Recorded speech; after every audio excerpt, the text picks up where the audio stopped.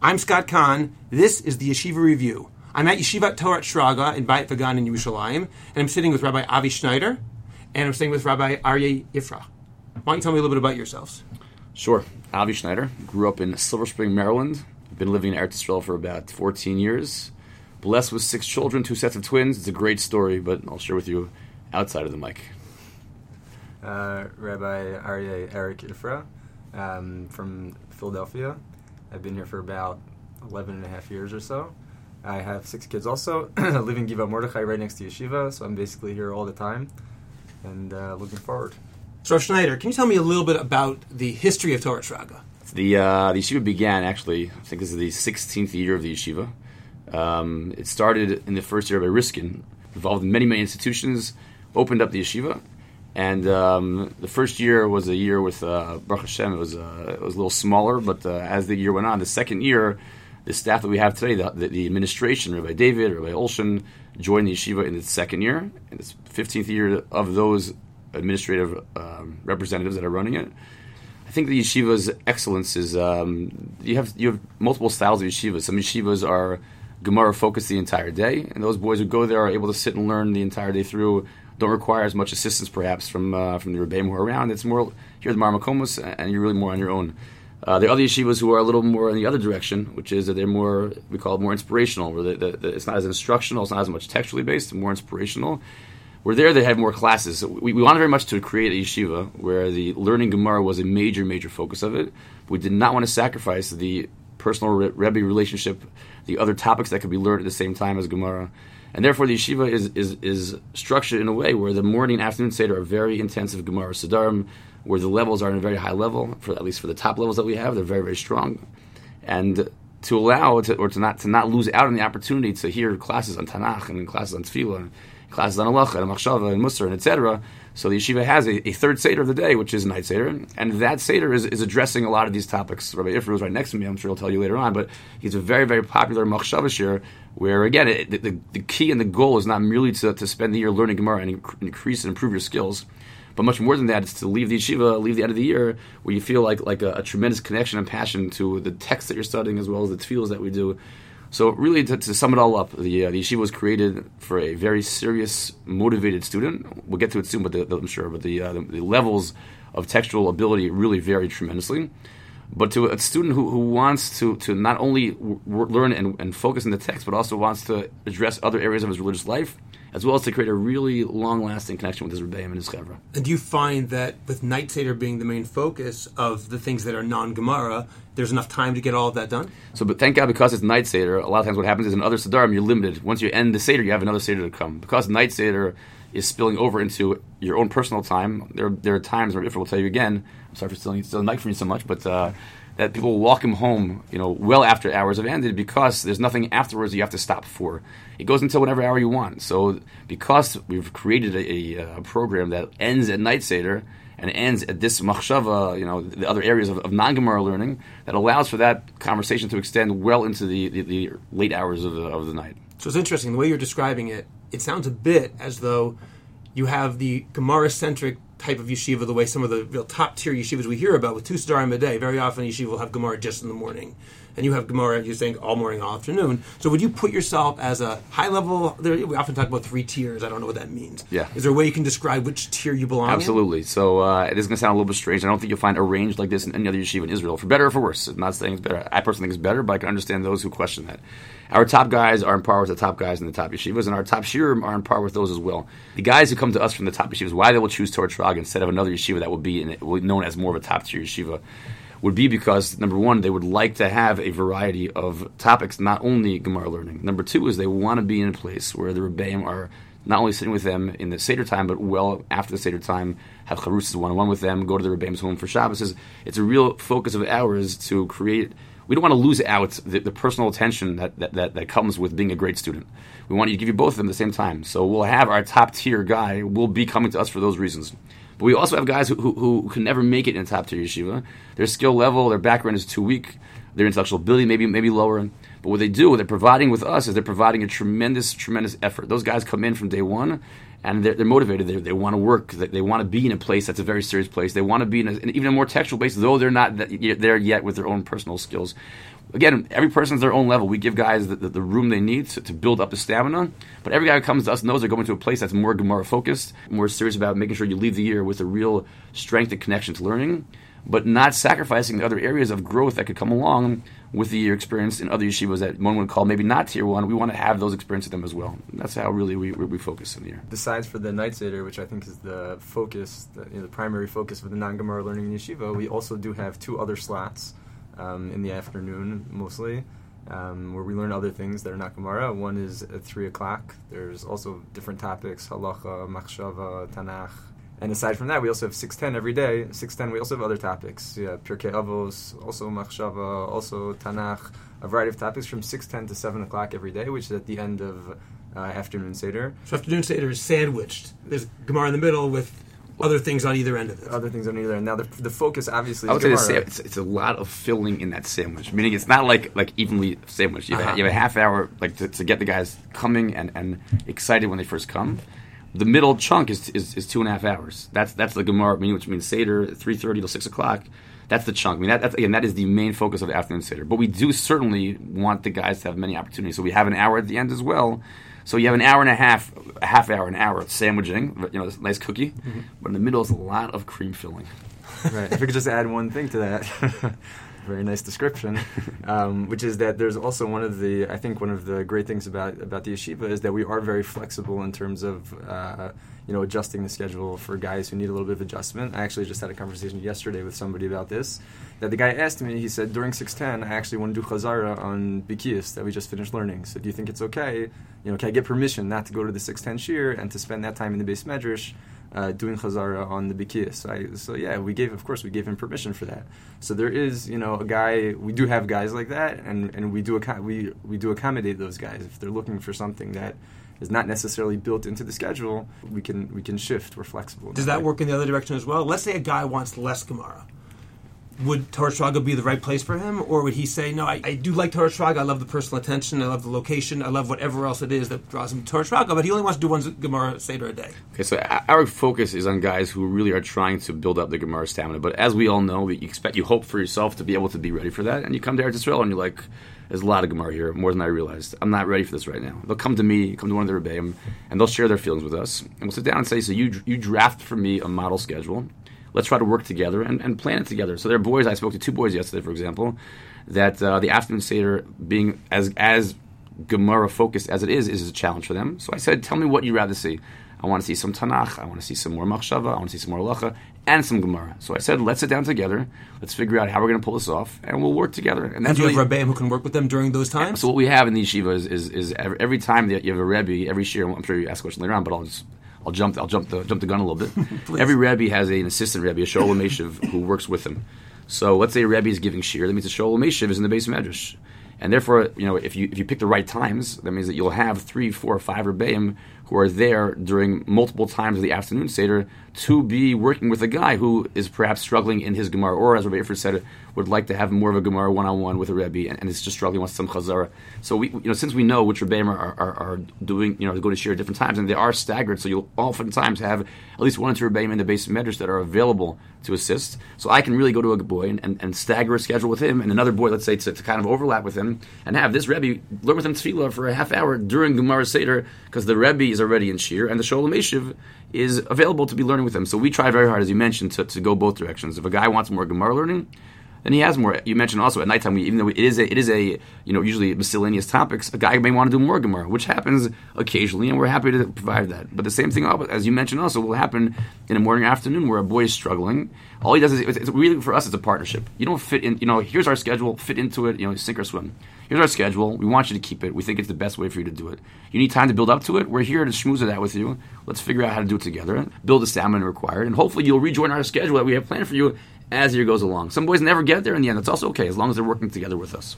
Now, I want to get back to the curriculum in just a moment, but before we get to that, I want to ask again about the student body. With having students who come from different levels, you're saying this is a thing that makes the yeshiva quite unique in the sense that there are people who come from maybe the top shiur in their yeshiva, along with those who perhaps aspire to that same level, but at the moment aren't there. How do you make sure that they join together into a cohesive unit without it becoming some sort of cliquey place with some people over here, the guys who don't want to learn, so to speak, and the guys who do want to learn? Is there a method that you use to... Yeah, great question. So I'll tell you that not only that, but our diversity is we're most proud of our diversity. I'll give you some examples. We have a whole Sephardic program. Rabbi Efra is one of the main Sephardic rebbeim we have. Rabbi David Shemula is like the grandfather, or the father, I don't want to call him grandfather, he's young still, the father of the Sephardic boys. I remember when he founded it. That's right. So you know how unbelievably dedicated he is as well. So he, that we have about 15 to 18 Sephardic boys. Our goal is diversity. The reason why is that, we live in a world where we're Jews, and you can either be stuck in a box where you only appreciate your type of Jew, or you appreciate everyone who's passionate, even if it's a little different than we are. Whether it be through Rebbeim, we'll get to it in a minute, I'm sure, but certainly with the boys, we want diversity. By that I mean, I'm very proud of this statement, there's not one high school we have by us that has double-digit amount of guys. We're trying very hard to have sprinklings from every yeshiva so that no one comes in with a big clique you described. I don't want a clique. How many guys do you have total? About 85 first-year boys is our target number. We usually get between something to 89 with that, but 85 is our number. Typical number? Typical number. Yeah, typical number. There are years when we have a little bit less, a little bit more, but that's our typical number we strive for. There aren't 20 kids who come from JEC or something. We don't have. This year I think we have 7 from the 8 maybe from the school that's most represented in Torat Shraga. Not only that, but that's even within New York, New Jersey schools. We don't want to have a representation of too many New York, New Jersey guys. We want also out of towners. The reason why I'm from Maryland, Ifra is from Philadelphia. We grew up with feeling that you want to be in a place when you don't walk into a scene when you just don't know where to go. Everyone knows each other except for you. So we have our aim is about 40% of our student body is not from the tri-state area, and even from the tri-state area, we still sprinkle it around between different schools. Again, I mentioned already, we don't have one school that has more than 10 guys. That's even 10 guys by us. Besides that, since we have the Sephardim and Ashkenazim program I mentioned up till now, at 15 to 18 Sephardim, the goal is that you're going to meet people different than you, and among that difference is also skill level, intellectual abilities. You're not in the same shiur as them, but you're their roommate. I'm inspired by the guy with less skills. He's inspired by the guy with more skills, and it's we try to structure. It really happens like that? It really happens that way, absolutely. Let's talk a little bit about the curriculum. We talked about how you have Gemara, but what's the nature of a Gemara shiur? Is it largely independent learning followed by a Rebbe teaching 30 guys, or is it much more interactive? What is Bekiyas different than Iyun? Rabbi Efra, what happens in shiur? So I think it probably varies depending on the Rebbe and depending on the level. Like Rabbi Schneider already mentioned, every shiur has a main Rebbe and a Shalom Meshiv. So you'll have the Rebbe meet with the whole shiur. He'll give them a little bit of an overview of what they're going to do over the course of the morning. They'll go downstairs. The guys are learning during Seder in Chavrusas. But the Rebbe and the Shalom Meshiv, their job during that, let's say, 2.5 hour slot is to go around from group to group and to make sure that all the guys are keeping up and understanding what it is they're supposed to be doing. And then at the end, the Rebbe goes back and gives shiur. In the afternoon, at least at this stage in the year, in the first half of the year, for my personal shiur, what I do with the guys is I give shiur first. We go through the Gemara about... Is it Bekiyas or Iyun in the afternoon? In the afternoon is Bekiyas. Okay. Afternoon is Bekiyas. My shiur happens to be the fastest shiur in the yeshiva, so we do about an Amud a day. Okay. Sometimes an Amud a day. So you first read them the Amud? So for the first part of the year, let's say the first 3 months of the year, I go through the Amud with them first in shiur, and then we go downstairs, they do Chazar in the Amud. When they do Chazar, they learn every Rashi. I don't go inside every Rashi in shiur, there's just not time for that. So they go through every Rashi in shiur together, and then sometimes I give them a few Tosos and also to learn during the Bikiyas Seder on their own. At some point in about 3 months or so into the year, we switch the order. I'll have the guys prepare the Amud first, and then we'll go up to shiur, and shiur essentially will be for them a review, and then I'll sprinkle in the Tosos, and let's say that they would have learned in Seder for the first part of the year, the Tosos will be learned in shiur together in the second part of the year.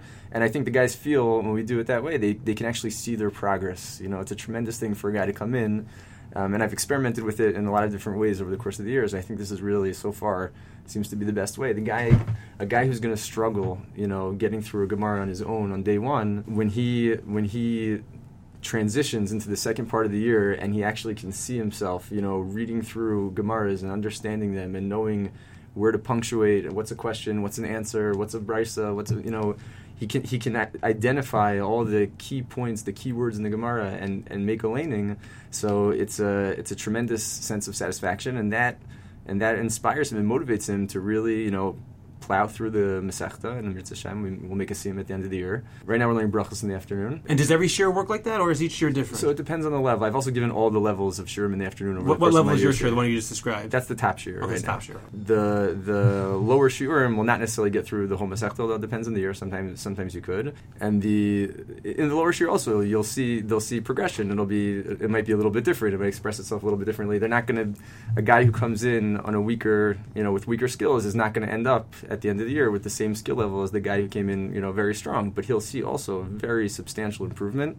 And also the same thing, the same sense of satisfaction, the same sense of motivation comes along with that improvement. And educationally, what would you say the goal is? You mentioned skills. That's the reason I'm asking. Is it skills? Is it content acquisition? Is it something else on an educational level? So I think for Bikiyas, for me, the main thing is that the guy should learn the skills. At the end of the year, I feel very successful if the guys out of my shir. First of all, I want them to know the Gemara. The Gemara that we learned, I want them to be have the content. Have the content, absolutely, 100%. The guys in my shir, the past couple of years, took bechinas on the entire Masechta at the end of the year and did very, very well. Baruch Hashem, phenomenal.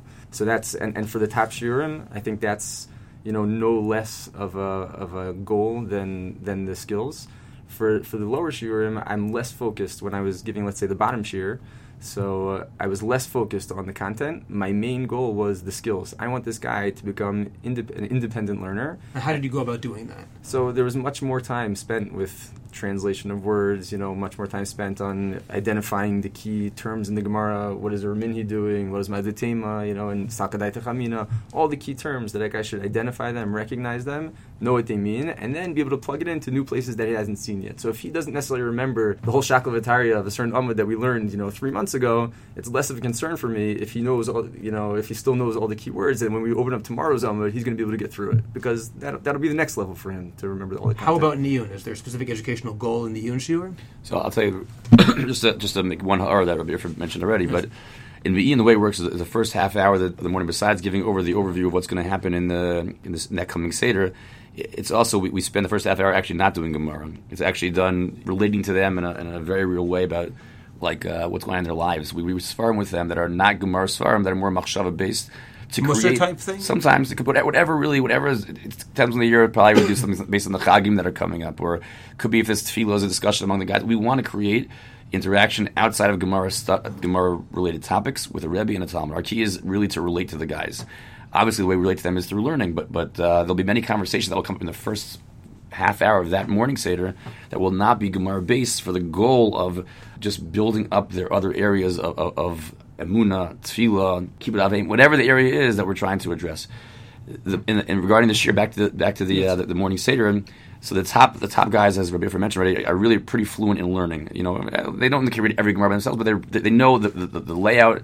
They don't necessarily get a word list to go along with what they're doing. They need help with some words, of course, like everyone does, but they're very, very capable. The guys that are in the lower shir, when I mentioned this, there's some guys who really, really are weak, coming from public school backgrounds. Even we have some guys, a few guys, not most, but a few guys every year. Rabbi Labarsky, who gives that skills-based shir, is a master educator at breaking down the Gemara as you've experienced and you've done yourself, in the past, to really explain to the guys what's happening in each part of the page. What to expect, to become comfortable with seeing a Gemara and understand what's happening on this page, and this line over here, that word is going to mean you're about to see a question or a suggestion that's going to be rejected. Meaning they're learning those most basic things. I know Rabbi Barsi is an expert at that. The middle level shirim, which there are about 3 of them, will depend. How many shirim are there altogether? Altogether, we have really 5 plus. I say 5 plus because one shir is really for Shana Bet guys, but there are always a few of these top Shana guys that will be in it. Rabbi Dr. Howie Affel gives that shir. Also an unbelievable educator, besides being a pediatric cardiologist, which is a very unique combination. He's the only one we have in the staff that's a pediatric cardiologist. Really, also, only one? Only one, I know. Yeah, one person tried, but didn't ban out, and the end became a lawyer instead. So we have 5 main shirim. There are about 16 guys per shir, and as Rabbi mentioned, each Rebbe has a Rebbe in the Sholem Meshav. So you have 8 charusas for 2 Rebbeim who aren't sitting down, by the way, and waiting for you to come and ask them a question. They're walking around with you. Some of those shirim, you're not sitting in the office. They're not sitting in the office. Not even sitting in the base medrash. They're going from person to person. They're not sitting at all. They're not sitting, and if they're sitting for a few minutes, and then getting up and going sitting somewhere else. But some of those shirim, it depends on each middle level shir. Let's say 3 of them. Year by year, it could be different. We don't know who's the top until we see the guys play itself out. But some of them may require, go through toast with them, and you break down toast into 15 parts to make everything bite size. There's going to be a question, there's going to be an answer, there's going to be a proof, there's going to be a question and proof, and we lay it out, and we have them now fill in what exactly happened over here and explain how it happened. Our goal is that when a guy leaves the yeshiva in Be'in, number one, he knows what the Rishonim's jobs are. Some Rishonim's job is to give a halach psak, like the Rush or the Rif, perhaps. Some will be to comment on that. Some will be to, more Agadata based, or these are Meforshim who ask questions on Rashi and Tosfos Majar, mostly Pnei Yeshua, Marsha, whatever it might be, that they know where to look, first of all. And second of all, is that they should be able to know when they see a Tosfos, I know how to break it down. I know I can walk out of any Gemara. I don't know what the words mean, but I can tell you that was a question. There's an answer to it. I don't know what the Gemara is saying over there, but I know what's about to happen here, and it makes life much easier. So we want the guys to be able to lead yeshiva, having a tremendous comfort. The biggest thing is the intimidation factor. You open up a sefer, you see a toast that's like yay long, and I'm putting my hands here for those who can't see it, far apart, and you're like, okay, next, skip that one. So now there's 41 parts of this Tosfos, which is a big number, but every piece is a line and a half. Just go through it, and they'll know how to number. When we do it, when I would give them B'In in the morning, so I would, as Rebbe first said, the first few times, first few weeks, first few months, I would be breaking it down for them. Then after I say, now you break it down for me. They might not have the same steps I have. They may combine two, that's fine. But they're very comfortable with being able to break it down, and that creates the intimidation factor. It erases it completely. Because now they're reading basically 31 one-liners, and that's really doable. That intimidation is very true. I just know from my own experience that it's almost the opposite. Very often, I don't know if you agree with this, but my feeling is very often the longer Tosfos, and these really long ones, in some ways, they're actually easier once you allow yourself to look at it. Right. Because Tosfos is speaking out what he means. The problem is when you have a 15-line Tosfos, and he's alluding to so many different things, then you're in trouble. Right. For you and I, it's true, but for the novice, they don't even they don't look at that whatever level time Tosfos. Right. All They just forget it. Skip it. When we even give them that Tosfos, they sit back. You look at the horror in their face. So you say, "Slow down. We're going to do only these few lines today," and they'll say, "I got that. I picked that up today," and they'll understand step by step.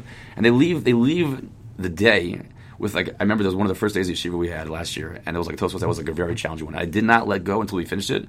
When the guys got it, and by the way, in the middle of my shir, I saw the people kind of like filing out, like they couldn't get it in the end. Like they walked out a little earlier than it was over, which is fine. We let that, by the way, in yeshiva. We're very much treating like adults. I'm sure we'll get that soon as well.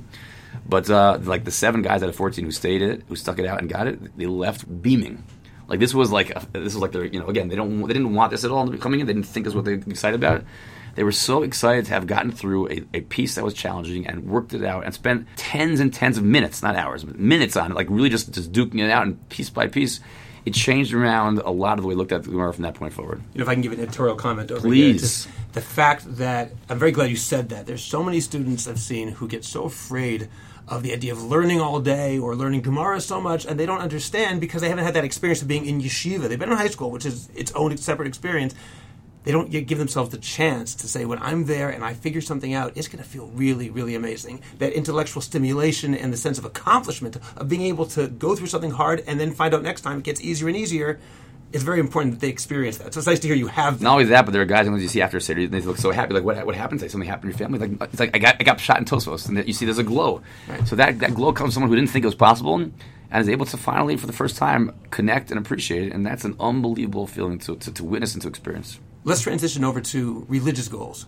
What do you want your students to achieve on a spiritual level? The common denominator that everybody is striving for is to connect to Hashem. That's what it's all about, developing a connection with God. That's going to come in a lot of different ways for a lot of different people.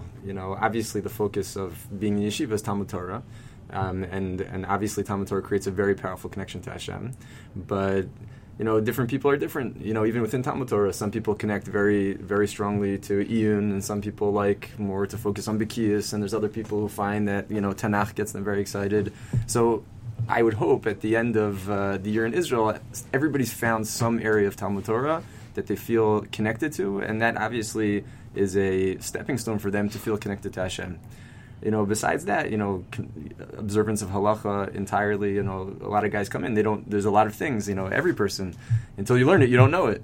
So over the course of the year, people learn a lot of new things in terms of halacha and how we're supposed to live, what we're supposed to do, what we're not supposed to do. And at the end of the year, hopefully, and I think we're successful with this with most of our guys, they come out, looking to learn what it is we're supposed to do, how we're supposed to live, and what it is we're not supposed to do. So I think those are very important goals. Other people connect in other ways. We have a lot of guys. We've had guys over the course of the years run tremendous chesed events, which we haven't really spoken about yet so much. But we're located about 20-minute walk away from Shaare Tzedek Hospital. We have guys who go there weekly for Bikur Cholim. During Beit Hashanah or during Seder time? On Shabbos mostly. We have a Shabbos group usually that goes. And then over the course of the year we have different times, Chanukah, Purim, other events. Sometimes Rosh Chodesh.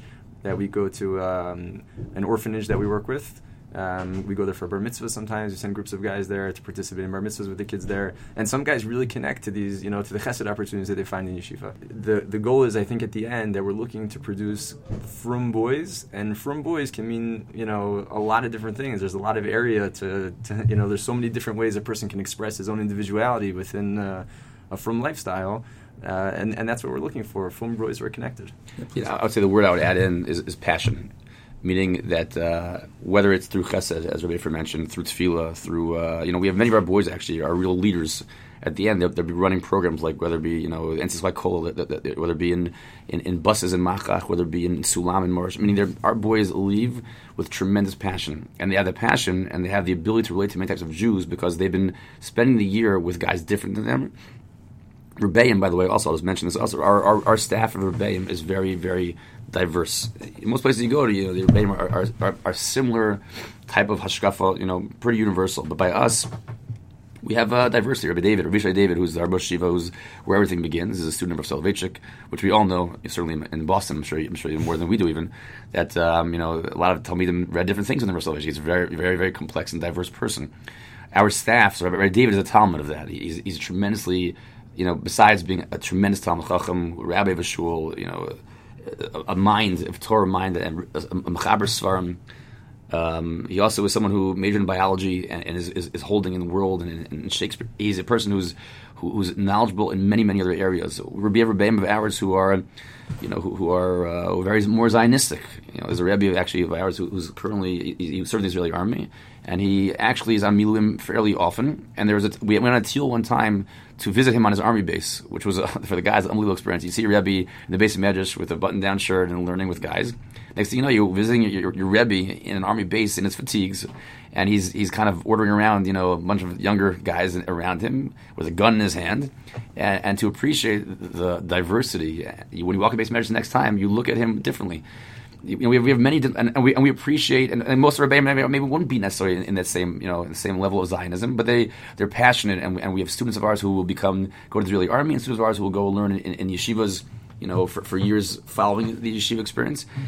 We appreciate the passion that each person brings to the table when it's done with halachic frameworks, and just trying to better the Jewish people. So again, Rabbi Efer mentioned whether it's through chesed, whether it's through learning, whether it's through volunteering, whether it's through teaching, whatever it might be, being a Kiddush Hashem and passion that you bring to the table is what we hope to have in our Torat Shraga students. I want to get back to that diversity in just a moment. Before we get there, I'm curious about a certain way you deal with students. Are there consequences for students who don't join the program? Meaning, let's say a guy misses Shacharis, or let's say a guy decides that I'm just not going to be doing a certain class in the afternoon or the evening or the morning or anything else. So we feel the best way to deal with the students is treat them like adults. Which means we know in the future, beyond the year in Israel, you're not living in your parents' home for most of them, and they're going to be out in the world. They have to come to this decision that they're making to be passionate and connected, I say in quotes, on their own. Now, we're not hands-off with them, but we give them, we support them in their development, which means as follows. My goal is not to give them a fantastic year of religious growth, where I'm forcing them to do X, Y, and Z, and they have restrictions and very limited what they can do. So they have the most learning hours, because I'm afraid when they leave and they're opened up again to more free choices, they're going to kind of fall back to bad habits. We do with that when we treat them like adults. If a guy doesn't go to minyan in the morning, one time, I'll go over, pat him on the back, everything okay, you feel okay, he's fine. I don't want to penalize anyone ever, but if a guy misses 2 minyanim, which I gotta say the biggest challenge of our like kind of working with them and giving them room is minyan, as you can imagine, in the morning. A guy misses 2 minyanim in a row, so that night he can't go out that night. We usually don't have a curfew in our yeshiva. What do you mean usually? Except for that guy. We don't, or except for any security situations going on. But usually a guy. We our guys are coming to us. We trust them. We deal with them like adults, which means that if they want to go out till 1:30 in the morning and meet some friends in town, of course, in only a certain place of town and only doing certain things, then we're fine with that. But they have many the next day. If they're not able to juggle their free time properly, then we have to come in and say, listen, you missed 2 minutes in a row in the morning. That's not acceptable by us. You can't go out tonight. That's the rule. They all know coming in advance that they have 2 nights, two mornings they miss in a row. That next night they can't go out. So we don't want to penalize. Our goal, we don't even want to restrict them. We want to give them opportunities to grow in their own skin at their own pace. but we need them to work within our framework. So discipline in our yeshiva is really done with a fatherly love more than it is with the stick. We try our hardest to work with each student, and if students require more time, we work with students. Guys come from religious backgrounds. I may give them different set of rules than I give someone else. And I don't think guys are okay with that? People understand? I don't know if we don't. I mean, I think they understand that people are different. Our goal, since we love each person, they know that it's not. You're not berated when you do something wrong. You sat down. How can I help you? Someone misses mini to the road. I said, I'll pull them aside. You can't go out tonight. But how can I help you? Which madrich works best for you? Do you want a Shana Bet guy to come wake you up? There's actually a guy came yesterday. I asked him. I said, "How can he missed 3 minutes in a row?" Which is not so common in yeshiva. He missed 3 in a row. That means you've been docked one night and he still missed the next day. I said, "How can I help you?" I said, "Is there anyone in yeshiva that you could think of that would be?" He said to me, "Yeah, this Shana Bet kid, my next door name. If he come and wake me up, I think I'd get up better." So I went to the kid. The kid was so flattered. The Shana Bet kid. He picked me. Everyone else in the yeshiva, we work together as a group. So we pick their brains. What can we do to help you out? And when you're picked as the guy who could be the assistant, that someone else looks at you as a role model, it makes you fly. So because I mentioned earlier on the different diversity of levels coming in, there could be a Shana Aleph boy in yeshiva who's someone else's role model. And he'll be the guy called upon. He's happy to do it, to wake up his next door neighbor roommate, and he feels an achrayas, he feels responsibility, and it creates a tremendous connection to each other and an appreciation of themselves also. So let's go back to diversity, but diversity in the Rebbeim. I've always been under the impression that Torat Shraga was, I would suppose I'd say something like centrist Orthodox yeshivish, something in that range. Is that true, or is that I've heard the same accurate? thing. I've heard the same thing as you have. Okay, is it true? I mean, there are Rebbeim that fit that bill. There are Rebbeim that don't fit that bill. Again, by us, our goal is that a person becomes whatever he's passionate about in a halakhic format, which means that if he wants to take the more Zionistic approach, and he's connected to his Rebbeim, and he wants to stay in Eretz Yisrael, and he wants to go to the army so he can become able to stay here for the future, we support it. Not every Rebbe will send his child there, but those Rebbeim will go to the tekes that student has at the kotel, where else it might be. You know, But would you describe the yeshiva as Zionist or lav davka? Not necessarily so. It depends on who you ask. I describe the yeshiva as being yeshiva where whatever you want, you'll have Rebbeim of yours that are more Zionistic, Rebbeim of yours that are much less Zionistic, and maybe more right wing, as you'd call it. And you're going to have everything in between. And you're going to have multiple Rebbeim that are fitting both those bills. And you're going to have, over the course of your day, you're going to come into contact with Rebbeim. You know, every morning, Seder, you have 2 Rebbeim who are your Rebbeim. Rabbi Efra mentions a 3 o'clock Rebbe. That's the 3rd Rebbe you meet. Afternoon, you have 2 more Rebbeim. That's 5 Rebbeim you're meeting. 6:10 is another Rebbe. That's 6 Rebbeim you're meeting. You have a Musar Seder of a mentor. We'll get to this soon, but either a Kol guy who's in the base measure with us, or a Shana Bet guy, or a Rebbe. That's the 7th Rebbe. And then you have night Seder, which you have 8 Rebbeim over the course of your day that you're going to be in contact with. And if you ask them that question, they'll give you different answers. And we take pride in that. We have diversity of Rebbeim where you're going to find, number one, hopefully 2 things. Whichever one speaks your language most, you went to their homes for Shabbos, you appreciate the way they live their lives. That's the model I want to take, of course, combined with what you grew up with in your family. That's how I see myself. But you're also going to appreciate everyone else who's not like you, and you value what they bring to the table. So now when you see a Jew that's not like you, when you get older and you have a family, and you've decided whatever way you want to raise your family, every Jew comes to your door for sukkah or whatever, you're happy to welcome in because you remember your Rebbe in Yeshiva Torat Shraga that was like that, and how you valued his family and his passion. And though it may not be what you value in yourself, you appreciate it, and that's what we're trying to raise. So the answer to your question is, I can't answer your question. Every single Rebbe is very different. There's pros and cons to that. You know, we was a big pro because we're trying to create a mature, thought out, introspective person, and by seeing different approaches, we think gives the best opportunity for you to become that person. So would you say there is not really one specific hashkafa you're trying to impart, or is there something that ties it all together aside from being from Jews? A passion towards learning, a passion to your brother, a passion to your neighbor, and a real, waking up in the morning feeling, what can I do today for Klal Yisrael? That's it. How about after yeshiva? Do you support students who don't go to Yeshiva University? There is not a place that we would say that is where every student of ours should go. Including YU? Including YU. For us, we believe that the next stage of life has to have in it a framework that's going to support what you did in the year in Israel. Most of the times, that should lead itself to having a yeshiva experience within your college experience as well. So, YU, of course, is the place that provides for that. And we have many, many students of ours who go to YU. Obviously, the bulk of our students, if you had to pick one place they go to, it's to YU. We have students of ours who go to more yeshivish places. Such as what? Give me an example. Shar Yashav, they'll go to Queens and learn Shar Yashav, or yeshiva, go to the 5 towns. Landers? Landers, less, but Landers. Mm-hmm. This past Shabbos, actually, I was in America. I went to NYU. We support our students in every location that they're found in. If they go to a place like NYU, University of Maryland, things like that, we want there to be a structure for them to have learning as part of their schedule. There's actually a student of ours in Maryland right now who started a quote-unquote kollel in Maryland. He started it among student-led to try to make an opportunity for people who are not in the classic colleges that have yeshiva attached to them, which really more is like the YU or even Queens with the yeshiva attachment to it, Landers, like you mentioned, because these boys also require learning structures and programming. We'll go, when we go recruiting, Rabbi and I both go recruiting, we'll make it a part of us to go to places like Maryland or NYU and to spend time with our students over there to give them a shiur or to spend a Shabbos together with them. I spent Shabbos both in Maryland and NYU in the last few years. Unbelievable experiences. And not only, it wasn't limited to Torat Shraga community. We want to embrace, I don't want to be selfish, and only Torat Shraga guys. I had an unbelievable meal at Chabad this past Shabbos, and it was lebedik. It was like energy, like I felt like I was back in yeshiva. There were girls that were there also in the room, but the guys surrounded me from yeshivas of all types, as you would call it, tier 1 yeshiva or tier 2 or I don't know if even anything other than tier 2 or tier 3 maybe. Whatever there were, everyone was there. It was an unbelievable experience. I got such a hana. And not only that, but the guys, Torat Shraga guys, also watching a Rebbe of theirs with their friends from, they're now in college. I got so many, and they're proud of me, and they're proud of themselves also, I think. They're proud of themselves that we care so much about them in every place they're in. So to sum it up, we very much want our guys to leave the year not having the peak of their religious experience now. We want it to continue to get better next year. Most places that would mean you have a learning environment attached to your university. If there are some guys for some reason who would thrive more in a place that was not like that, we would certainly be very happy for them to go to those places. Usually, the experience of having a proper yeshiva, or a proper learning environment post the yeshiva year, will be best for most guys. But there are a few that obviously will thrive being the man on a campus, where it's not about learning, it's about like passion in community or things like that. So. And do you approach them, let's say there's a guy, and let's say he's going to Maryland or NYU.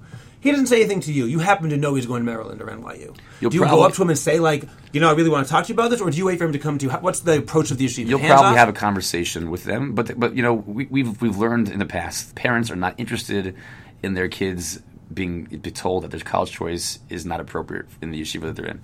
Also, we learned in the past that if you tell the boys and you work with them and say it's not the right place for you, then when they choose to go there in the end, you kind of lost credibility with them. And they lost their Rebbe because you didn't support the decision.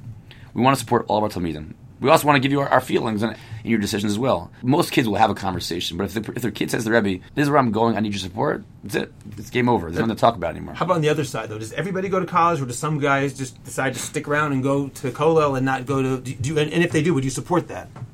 We do have guys like that. They're also in the minority, very few. But we have had guys over the course of the year who have decided... My brother actually went to Torat Shraga for 2 years, and then he afterwards continued on in yeshiva. He's still here in Eretz Yisrael, the 12th year since then. He actually did do a college program on the side at some point, but it was after years of learning. Does the yeshiva support that, or do you try to say, really, you should get a college degree? What's the attitude of the yeshiva? Again, I think like Rabbi Schneider said, if a person is passionate about something, and I think when you're guiding somebody in general in terms of their life decisions, it's gonna break down on an individual basis very differently for different people. So if a person's in a position in his life that's a feasible option for him, so I think he's going to get a lot of support from the yeshiva. My brother was many years ago. There have been other guys like that over the course of the years. We've also had guys who have stayed in Israel and gone to the army. There's guys like that now. We have a madrich in yeshiva right now who was in Torat Shraga for a couple of years. He went to the army for 3 years, and now he's back. He learned in Grus last year as a madrich in Torat Shraga. He's again learning in Grus this year. And he's also now starting a college program on the side. But again, it's after years of pursuing something else that he was passionate about. So I think that regardless of the path that you end up choosing, if you decide that college is not coming right away, so you're going to get support for that. I'll say the final point with that, if it's 100% correct, is that we try to work with parents. The last thing we want is to create parent-child conflict. At the end of the day, your parents are your parents. Your Rebbe is also your Rebbe, but your parents raised you. Your parents supported you. We try our hardest to work with parents. Now, there are times when parents may not be happy with their kids' religious development. It's more than they want it to be. Okay, that's you're not trying to have an output of just you again. Your parents, he's not going to get the same person that he is. But as Rabbi mentioned, if a parent would say to us, "Time's up," let's say Shana Bet, for example, we have times. Let's talk about that too. If you include your talk about Shana Bet. So we have approximately about close to 50%, like 40% of our guys come back Shana Bet. Usually, the Sephardic boys will not come back Shana Bet. Usually, that's the way it works. They'll come Shana Aleph oftentimes. Close to half of the Shana Aleph Ashkenazim will come back a second year. This year we have like 33, 34 boys Shana Bet. Last year we had closer to 40, I think 41, 42. If a parent would say to us, and we've had this in the past multiple times, my son's coming to you for the year. This is not an option to come a second year. And we may talk about it with the kid, but when the parent says, like, this is not to be done, that's it. It's over. Like, it's not to talk about it anymore. We try our hardest to deal with parents. Their decision and their input matters tremendously. So for us, again, a priority for us is really the piece of partnering with the parents. Our job is not to take your child, who you had for 18 years, kidnap him for the year, and send him back to you, and good luck in getting along together. This is, I say this in Israel Nights, this is the 19th year, Torat Shraga, of your 120-year program called Life. And we're part of it. And you're part of it, parents are part of it, and we work together with them. I'm not going to lie and say there aren't times when the parents wish their kid didn't get as religious as he got. That might happen. But regarding their life decisions, parent and Rebbe work together. And again, there are times when it's challenging because the kid really wants a certain thing. The parents are putting their foot down. And the Rebbe really wants that kid to get that thing at the end, but his hands are tied sometimes because the parent he doesn't want that to happen. So there are times we get a phone call and the parent will say to us, listen, go to my kid and say you're fine with his choice of going to college. And even though it's hard and maybe he wants something different for himself, we say to them, listen, this is what your parents want you to do right now. We support you. We support you there. We'll figure out how to make it work over there. For us, it's not. The last thing we want to do is to create that conflict because it's important. We want the parents to be proud of the kids, not there to be a strife or a stress factor going on. Rav Yitzchak, before you talked about the chesed opportunities being in Yerushalayim, let's talk about other aspects of being in Yerushalayim, which can be, as we know, a positive and a negative. Are there parts of it that are not so good for the yeshiva? I think we have a very unique location in terms of dealing with the Yerushalayim issue. We're in can you define the Yerushalayim issue? What do you mean by that? In town in Yerushalayim, so there's a lot of very nice things. The Kotel is right nearby, the Old City is right nearby. There are bars on Ben Yehuda Street or off Ben Yehuda Street. There are other places, over there that we don't allow our guys to go to. I think one of the great things about being located in Bayit Vegan is that we're not in the middle of any, problematic area. We have a very quiet, private campus. The guys are really, when they're in yeshiva, disconnected from anything that's going on in the larger city. But they have quick access. Yerushalayim is a central point. Go into town to meet friends. There's leagues, football leagues, basketball leagues, and people getting together. On Fridays and on Motzei Shabbos, and late nights, especially in the beginning of the year, people want to see their friends who are here in other places. So on the one hand, we have easy access to a lot of the central areas in Bayit Vegan. On the other hand, we're separate, so we don't have to deal with on a regular, constant basis. Anything problematic in the yeshiva. Now, you're right. The close proximity to some of the more problematic places can sometimes cause a problem. If we find out that a guy, just to be very open, visited a bar one night, the yeshiva has the zero tolerance policy for those kind of things. The guys know that coming in. Like Rabbi Schneider said, we treat them as adults. We're not telling them, that you have to be back in yeshiva every night by a certain time. As long as you're responsible about it, you could come back that night, and in the morning you're able to be a minyan. So we're okay with that. We understand that this is a long schedule. It's a big adjustment. It's a big transition from where they're coming from, and sometimes you just need a little bit of freedom to unwind at the end of the day. But the unwinding has to come, in an appropriate setting. Halavai, if only it were that Yerushalayim was the only area in the country right now where the challenges are going on. Right now I think there's been a spillover to other areas of the country. So Yerushalayim, in theory, is like a more of a safe place to be in compared to other more central locations. So we're in a place where the distractions that could be, in theory, in Yerushalayim are not found in our campus. But it's very accessible to go to the Old City, the Kotel. I walk there every year with my children. Guys will walk to Vasikin, during Shavuos night. They'll stay up all night and walk to the Kotel Vasikin. It's very accessible. But the distractions that come along with that are not in Bayit Vegan, Torat Shraga. There's certainly town as a location that people can access from many places. But again, we're living in a time when Yerushalayim is not the right now. It's not even the in place, to be honest with you, to go. So good luck to all these yeshivas and make sure they keep their boys under wraps. Describe one thing that would take place in Torat Shraga that, to the best of your knowledge, wouldn't take place in any other yeshiva. So I'll tell you a quick story. Again, I mentioned this in my Israel nights when I speak to parents, but I don't think you'll find in other yeshiva the types of interaction that the Rebbeim, really Rosh Yeshiva, and the Talmidim have. There's a story, without getting too much into the details of which player we're talking about, but there was a fantasy football fiasco that happened last year in the world, I guess, but really in Torat Shraga, because over Rosh Hashanah time there was a player that was injured. The details don't really matter. There was a questionable trade that was made among the fantasy football players, within our yeshiva, and they were bothered by, some people said it was inappropriate, it was immoral, it wasn't right, it was sneaking, and they took it to the Rosh Yeshiva. They asked the Rosh Yeshiva, the Rosh Yeshiva never heard of fantasy football ever beforehand, but he sat down with them. They explained to them, just like the makings of what exactly this whole sport even is. It's not really a sport. This whole hobby even is. And he gave it time. He spent the night doing minimal research and presenting with them in a business model how this would have been viewed if this was a business scenario. They left and this happened like a month in yeshiva. They left mouths dropped. Like, what a Rosh Yeshiva we have. Like, he's willing to talk about anything that we want. Like, we don't. Again, some places you have Rosh Yeshiva's a chiller, but David's not a chiller at all. Like, he's a very serious person. That person usually is intimidating and off limits to you until you're shut up bed, and even then only in learning questions. Rosh Yeshiva in Torat Shraga is an approachable, charismatic, and caring Rebbe that can talk about anything with anyone at any point in time. I don't think you'll find a yeshiva in Israel with a personality like that is interested and willing to do what he does. At the same level of high level learning, at the same time that he can be quoting to you, and when he describes his youth, I always think it's like humorous because I can't imagine growing up the way he did, like finishing Ramban Torah when he was in high school. It is like the amount of knowledge that he has, besides being a genius, but being so studious and so so dedicated, and yet he cares enough, and it's not even a show. Yimaj cares so much about with a boy whatever they want to talk about. They're boys in yeshiva, by the way. Some of our boys who are most challenged, they careers with the Rosh Yeshiva. They want time with the Rosh Yeshiva. They'll talk to him about anything anything they want. He's there. Is he accessible? Extremely. He's in the base. He doesn't have an office. We're right now in an office. He doesn't have an office. His office is the base of Medrash, the room in the base of Medrash, his seat in the base of Medrash. You'll see guys. It's like a revolving door. People are just waiting to get the chance. So there are boys in the yeshiva who are not fitting in. You mentioned earlier, where you with the guy who doesn't fit into the yeshiva schedule so much. Oftentimes, part of that schedule will become time with the Rosh Yeshiva. One-on-one with the Rosh Yeshiva. Yeah, one-on-one, once a week, twice a week, whatever topic you want. The Rosh Yeshiva is accessible and is there for you. And is the uniqueness of the Rosh Yeshiva, Rabbi David, something which you would say is truly a Torat Shraga specialty? Is something that makes it unique? Well, I'll tell you, because we care to have our students be diverse, and we give them the ability to be more flexible in their programming and scheduling. We encourage them to ask their questions, and we don't want them to kind of just be meek and so then that should result in opportunities of kind of interest and things popping up, ideas popping up that will be, let me tell you Rosh Yeshiva and let's ask him what he thinks. I think that opportunity is very unique in yeshiva. We have, Rabbi Schneider mentioned earlier, we have here Rabbi Dr. Apfel, who is a pediatric cardiologist.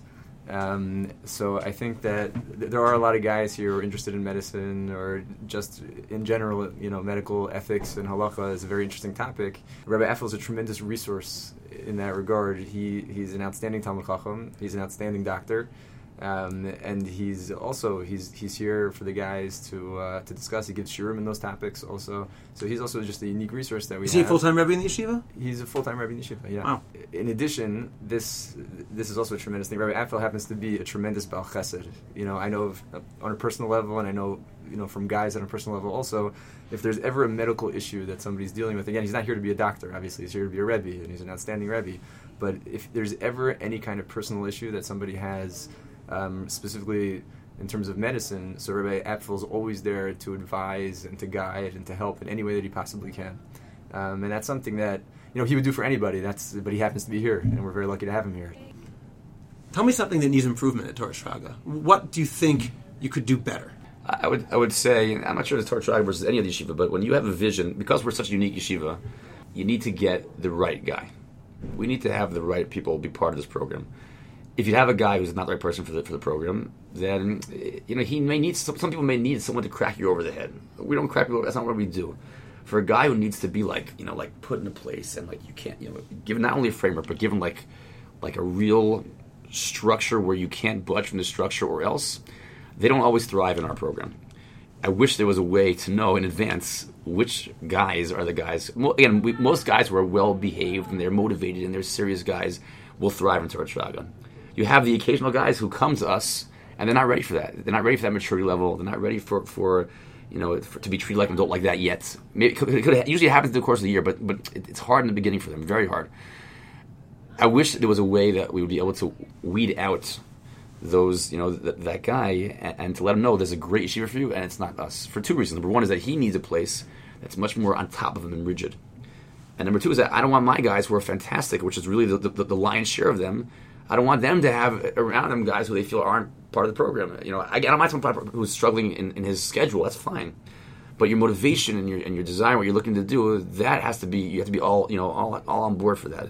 And it'll be for us. We every year you have 2, 3, 4, whatever X amount of guys per year that either they thought they're ready for it but not ready for it, or they just weren't even ready for it. And they just kind of like, they wanted, because their friends were going, they wanted to come also. I wish there was a way we could like clean up those last 4 or 5 guys and direct them to a place that's much more fit for them. In terms of students, you mentioned trying to weed out and make sure you get the right group. Is there a common denominator that would link together an unsuccessful student? You talk about motivation. Is that it, or is there something else? The adult treatment that we give the guys does not work for everybody. Some guys are not ready to be assumed. Some guys they're 18 years old, and some guys are really closer to 14. It's a funny age. Yeah, it's an age. It's an age where, either they were raised in a way when they were given freedoms already, which means they're more mature and they don't they're ready for this, or they're just naturally more more interested and ready. And there aren't so many every year, Baruch Hashem, thank God. We do a pretty good job. We communicate with the schools. We're not we're not arrogant to think. My wife and I both are recruiting. We don't think that after 15, 20 minutes of meeting a guy, we sub them all up and we got it. There's a lot of research goes into it, speaking to the Rebbeim, and they know what we are. The Rebbeim know what we are and who we do well with, and they try to help us with that also. But there's always a guy, 2 guys, whatever it is. Again, of course, it's a small amount. It's not a lot, but it's just those guys. You watch them and you wish. But I'd say what they have in common, those guys, is that they're not ready to be treated like adults. They need to be treated like a kid, and they need someone who's going to put them in their place. Who's going to, and we speak with them. We don't speak to them. We speak with them. Some guys need to be spoken to. They're just not ready for that yet. That's really the common theme. Even guys who come in, let's say, from less religious families, but they really want it, and they're open-minded to it, and they want to be treated. Those guys thrive by us, and they're fantastic. And not only that, they're great role models for many of us. For us as well, because we watch their change. We watch their glow of their face, as I mentioned earlier on, like when they go from where they're up to in life, which is just kind of minding, doing their own thing, not really finding their way, and all of a sudden they're anchored. The glow that they have, when people see them, they're like, "What happened to that kid?" That's because he's mature. He wants to listen. He wants to have a conversation. But a kid who's he's kind of closed off. He wants to do his own thing. He's just kind of buying time in your yeshiva. He needs to have someone who's going to be tough. And we're not the place interested in going to a guy's face. We want to hold your hand, not to bop you over the head. How about on the stronger level? Would you say, in fairness, that no matter which yeshiva you want to go to, no matter what level you're coming in on, no matter what level you want to reach, we will be able to provide for you? Or is there a certain point at which we say, something, there are the occasional students who really have to go to a much stronger yeshiva. Torat Shraga is a very strong yeshiva. Right. But is it possible that there'd be a student you'd say, really you want to go to a place which is, 3 star Gemara a day, and that's right? Is there such a thing? Sure. I would say to you that not as much as people think there. Meaning, let's say you take the top tier yeshiva. I'd say the top 10 guys in the top tier yeshiva wouldn't want to go to Torat Shraga. Why? For 2 reasons. Number 1, they want Gemara all day long. Number 2, they don't want to be with guys who have a let's say learning curve. They want everyone homogeneous. That's what they're looking for. A guy who would, let's say, on a Saturday night in high school would rather learn the basic medrash than talk to a friend or whatever it might be. Those guys, they don't quote unquote need or maybe even care for the personal connection the Rebbeim want to have with the guys. They don't care about the fact that the Rebbeim will go on a tiyul with you or play ball with you to connect with you in many areas outside the basic medrash. That's not what they're looking for. They're looking just to be in the basic medrash, learning. And they're fine with that. Torat Shraga is trying to create a greater, a more involved student with his Rebbeim in aspects beyond just Gemara. For a guy who wants to learn Gemara 3 Sdarim a day, it's all he wants. So that guy probably at some point would look at Torat Shraga and be like, that's not what I'm looking for. But it's not based on a level of learning. It's based on an interest in how you want to spend the course of your year. But we'd say to a guy, why would a guy who's a top guy come to us? Because he wants to catch with his Rebbe. He wants to play ball still and have a fun, competitive intramural basketball league. He wants to go on trips and hikes and see the country. Those guys will come to us even though they could have been in the top tier yeshiva. And again, I mentioned before, Rabbi Affel gives that share. Dr. Howie Affel gives that share where you're not going to be exposed to a person like Rabbi Affel. We travel, we live near each other in Ramat Beit Shemesh. And it's very important to actually hear about where the Rebbeim live. It's also an important question to answer. But we live in Ramat Beit Shemesh, and we have a van we go on together, most days. And so to get to the yeshiva. To get to the yeshiva. We have a carpool. And we all get phone calls from our wives, from our students, things like that. So I get a phone call from a student one time. He's asking me about dating. And I guess I tell a story also in Israel nights. He asked me about dating. He wants to know about, should he go on a 4th date with his girlfriend? And he tells me about what happened on the 3rd date. And the other year I hear about Apple gets a phone call. And he's asking questions like, on a scale of 1 to 10, what's the pain level? Explain to me your shortness of breath. I'll be going to America. He says, I'll be going to America and we can hold off on the surgery. When I get there, we'll explain it. And I'm like to my student, go on a 4th date. It's no problem. You're watching, the guy the Rebbe giving the top shir to the top guys in Shiva is himself such a balmidos. You're not going to, again, if I mentioned, you're not going to find personalities like this in most shivas you go to. So a top-level guy may want to have his Rebbe. And by the way, his shir is small. 10 to 12 guys with a Rebbe and a Sholem Meshiv in his shir. So you're talking about being, one of 45 guys or 25 guys, 30 guys in a shir in one of those places, or being one of 12 guys with two Rebbeim, which Rabbi Apple is one of them, in Torat Shraga. It's a pretty good sell. Now, if you're not in his shir, do you still have access to Absolutely, him? Rabbi, if you mentioned already, he actually gives on Thursdays a question and answer session from 2 to 3. He's, again, because of his background, he went to club. He's holding in a lot of areas besides just medicine and Gemara. He's philosophy. There's a question and answer session open, people to come and pick his brain about things. He also has a medical ethics shir he gives. People are very attracted to his talks because they understand he's a man of the world in a way that maybe some of us are not as much, but we all appreciate what he brings to the table like that. Just to get back to what you said a moment ago in terms of where the Rebbeim live, where do they live? A large percentage of our guys live in Rebbeim, Ramat Beit Shemesh, Beit Shemesh. I'll say we have close to 8 or 10. There are pros and cons. How many Rebbeim do you have altogether? We have it's a lot. We have a lot of Rebbeim. It depends on what we call a Rebbe, but every. How about full-time staff? My guess is close to 15 to 20. That vicinity, 15 to 20. Plus a lot of part-timers. Well, a lot of people come in at night times, exactly, or come in the afternoon, a little bit here, a little bit there. There are pros and cons, to being outside of the yeshiva. Most of the cons are pretty obvious. When you leave, you're far from you as a Rebbe. I myself as a Rebbe, exactly. The pros are two things. Pro number one is that my family's far away from me, and I don't have a car in campus, which means when I'm in the yeshiva from 9:15, I'm there till 6 o'clock. Whatever you want. I'm not going home to help my wife out right now. I wish I could. If she's listening over here, honey, I wish I could help you more. He'll be home soon. I'll be home soon. I'm coming. Anyways, but I'm here, which means at lunchtime I'm eating lunch with the guys. Intramural basketball, I play actually one of the teams with the guys. Chavrusa time in the basement medrash, I'm learning with guys. We're quote unquote stuck until we leave. Second thing is, then when it comes to Shabbos, is you don't come to me for a meal. You come to me for a Shabbos. You're part of my family for a Shabbos. Mm-hmm. You stay in my house. We spend time together. We talk till the late hours of the night. You spend time with my kids. So between you and I'd rather be closer to Yeshiva. Rippish will tell you about the pros of that. But there are a lot of pros that come along with being far away from your home while you're in Yeshiva and bringing the guys to your home for these opportunities like Shabbos, for example. Rabbi Yifra will tell you about more of the Yerushalayim-based Rebbeim. Yeah, we have also a fair number of Rebbeim who live here in Yerushalayim. Near the yeshiva? So there are 3 who right now live in the immediate area of the yeshiva. Myself, the Av Bayit, who lives on campus, and then Rabbi Blowski, who lives also in Bayit Vagan, right next to yeshiva. And Eliezer, fourth Rebbe, lives right near yeshiva. We have the luxury of being here a lot. I myself. So are you here on Shabbos? I myself get here every day at Shacharis. I get here at 7:30 in the morning. I learn here morning seder every day, which is mostly learning, but I can't say that there's not a good portion of that time is spent speaking to guys and answering questions for them for their morning seder, doing interviews. And then I teach your afternoon seder. I teach your night seder. I'm here minimally till around 10:30 every night. Very often I'm here till 11:30, 12 o'clock. It can get very, very late.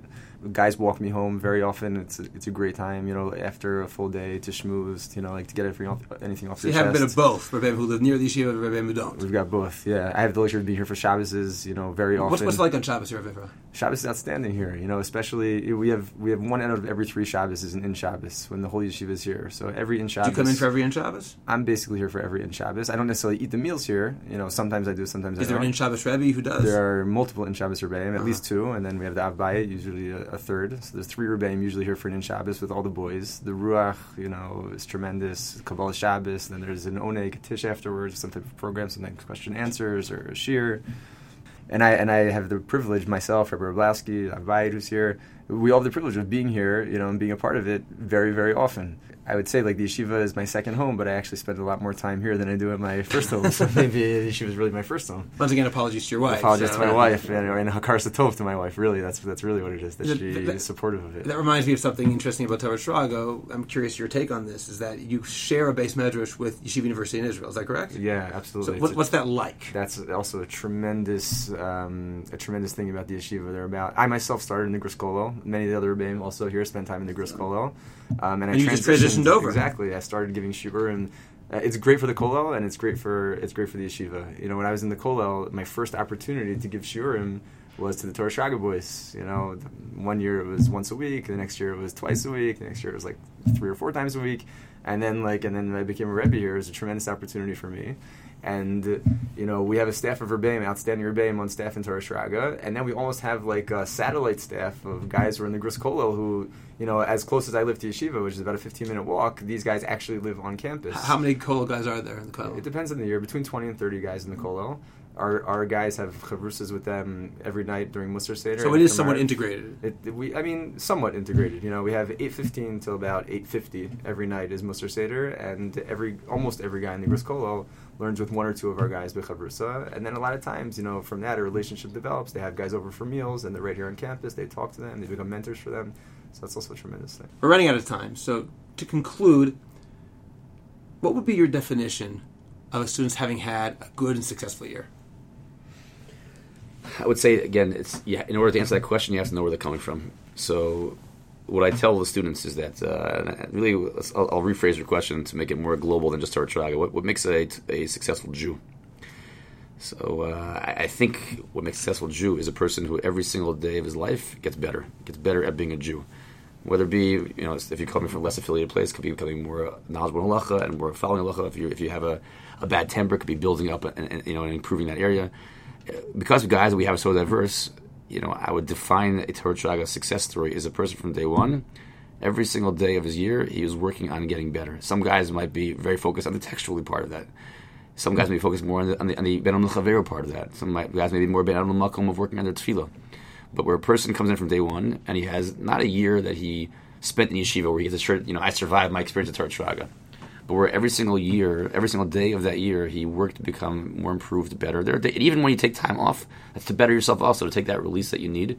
But where his mindset from day one till the day he left was, I want to make this the best year of my life, and I want to make sure I leave with a passion that I never thought possible. I'm giving a vague answer because we have such a unique student body that I couldn't possibly answer that question that would carry over to every one of those students. Can't put it better than that. Ravifra, Schneider, thank you very much. Thank you. Pleasure. Appreciate you coming down here for it. To learn more about Torat Shraga, go to www.toratshraga.com.